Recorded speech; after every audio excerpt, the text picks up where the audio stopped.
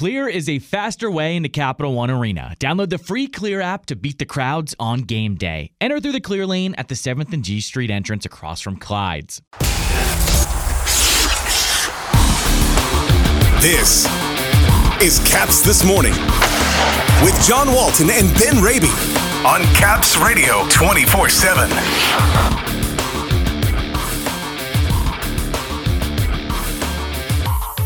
The final two games of the regular season start tonight on Long Island. Scoring is up this year. Michael Russo from The Athletic will join Ben. And it's either Florida or the Rangers in round one. Good morning, everybody. It is Thursday, April 28th.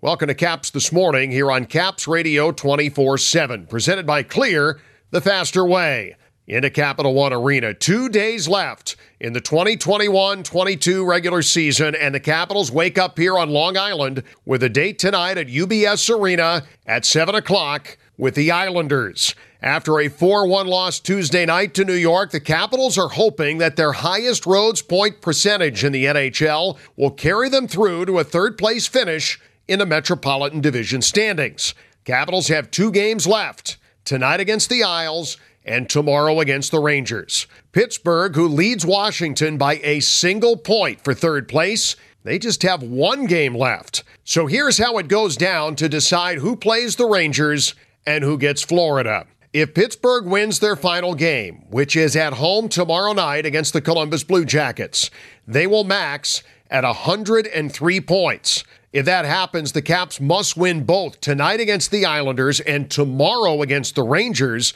to pass the Pens and finish with 104. Washington does not win a tiebreaker with Pittsburgh. They've got to finish ahead of the Pens to grab the 3 spot. A win tonight at the Islanders, and the Capitals know that they control their own fate. They'll move into third by a single point with a game to go, and then all they have to do is take care of business against the Rangers, and then it won't matter what Pittsburgh does. A third-place finish, and the Capitals will face the Rangers in round one. A second wildcard finish, that's if they don't catch Pittsburgh, and the Capitals will be off to Florida early next week to face the Panthers. So obviously a lot riding on tonight's game. If the Caps fail to get 2 points tonight, they are not going to control their own fate as far as the order of finish. If it seems like goal scoring is up to you this season, you're right. Scoring in the NHL is at its highest rate in more than 25 years. Entering play last night, teams were averaging 3.14 goals per game. That's the highest rate since the 1995-96 season. The Athletic's Michael Russo recently took a deep dive into the reasons behind the scoring binge this season and whether it's sustainable or not. Russo spent months working a lengthy piece that ran last week on The Athletic, and as he told Ben, there are several contributing factors to the league-wide rise in scoring. You know, it's funny because I don't know if there is one biggest one. I really do think you take all the different theories that everybody has and you put them all together, and I think that's one big reason why scoring is at just such a high rate right now, why games have been so entertaining.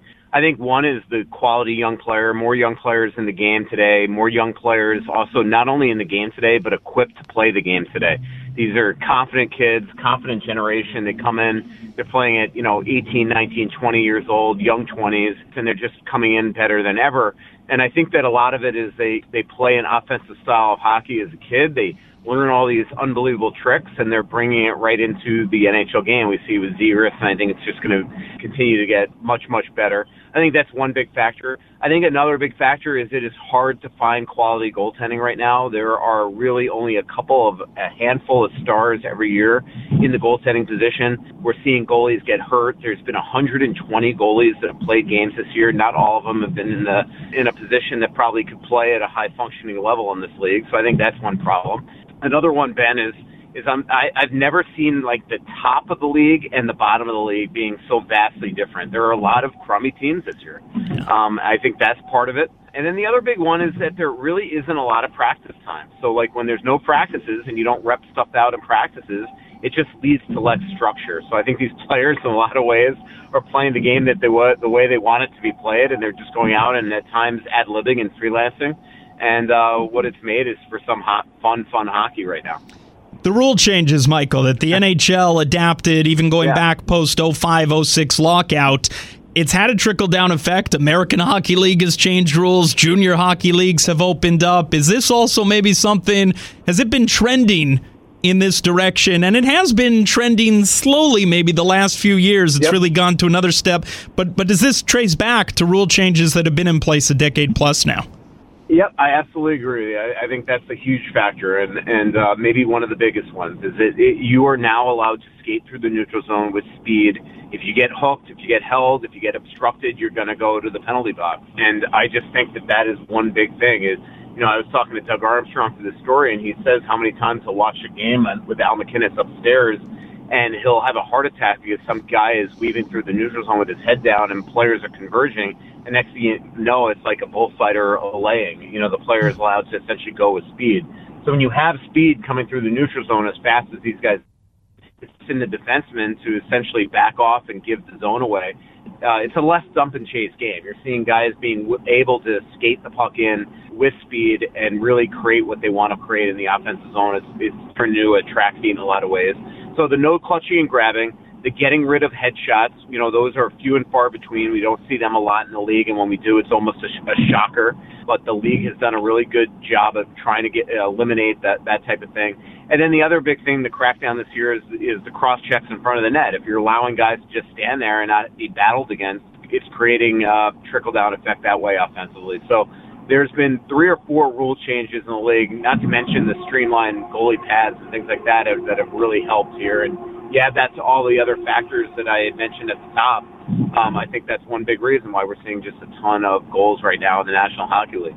The other thing that struck me in reading the piece was the fact that it's also the depth. It's the number of 30 goal scorers, the number of 20 goal scorers. It's not just the headliners who are taking advantage of this. You've got mobile defensemen, but you've got middle six forward, third liners, up and down the depth chart. Guys are capitalizing. Guys are putting up numbers like never before.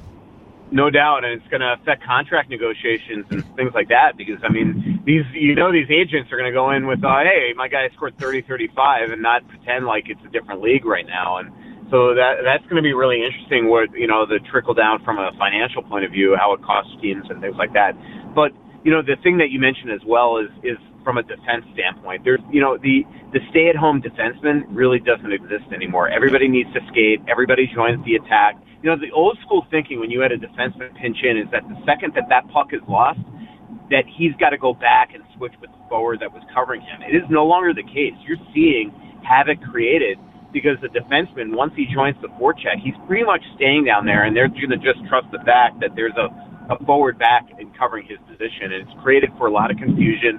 And again, when you're a defense that doesn't practice a lot, and all of a sudden you have a lot of things that are going on that you never game planned for, I think it leads to more holes in the game, less structure, and more fun. And so, there's a lot of, Cale Makar and Adam Fox, these are special defensemen, John Carlson, but there are now other defensemen that aren't nearly as skilled, aren't nearly as mobile, that are still allowed to join the attack. And when you have now 4 guys joining the attack rather than the traditional, 2 guys down low and a third guy high, it creates more offense. And so we're seeing now just a lot of offense because of that. How long did this take you to put together? I was working on it for a couple months. It's something that we wanted to do a project. I went down to the GM's meetings and I talked to a lot of people, talked to a lot of players, talked to Zegras on the phone and things like that. It's hard sometimes with the lack of access that we get this season just because of the pandemic still. But, it was a fun story to write. And the other thing is, again, when you're a beat writer and you have a certain way that you do things and there's, every day is sort of the same, it's just made for a fun side project to do on the side. And I was real happy with it. It could have been double the size. There were still a lot of things that we cut from the final thing, or it could have gone on forever. But it was just a fun story to write. And I've enjoyed, again, covering this league this year. It's been just, to me, I rather watch this type of hockey. I know that there are some old schoolers that yearn for the 2-1 game and things like that, but when you're a beat writer that's covered the Minnesota Wild for 17 years and you get to finally see goals, it's kind of refreshing. There's no doubt about it. Well, we'll leave you with this then. You say it was months in the works, and it shows, again, very well done. But the other thing worth noting is sometimes we see goal scoring on the rise early in the season, and then by the second half of the year, teams tighten up, etc. I'm not going to say you lucked out, but it worked out nicely that's not the case. Goal scoring is even up the second half of the season.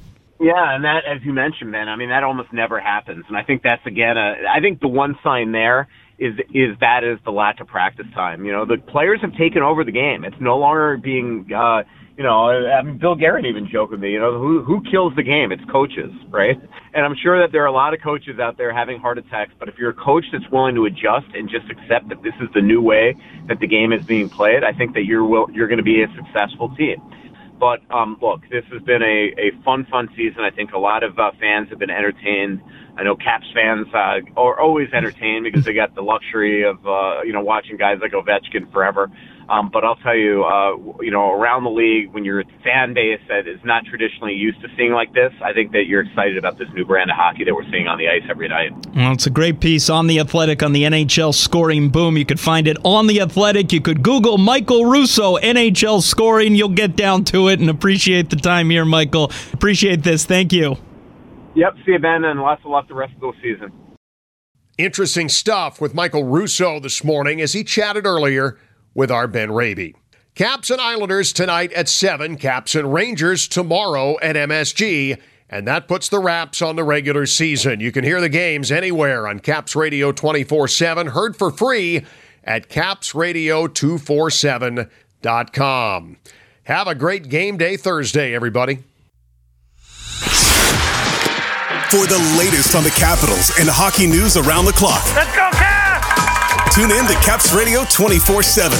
Listen online via the Capitals mobile app at capsradio247.com or ask Alexa to play Caps Radio 24/7 on TuneIn.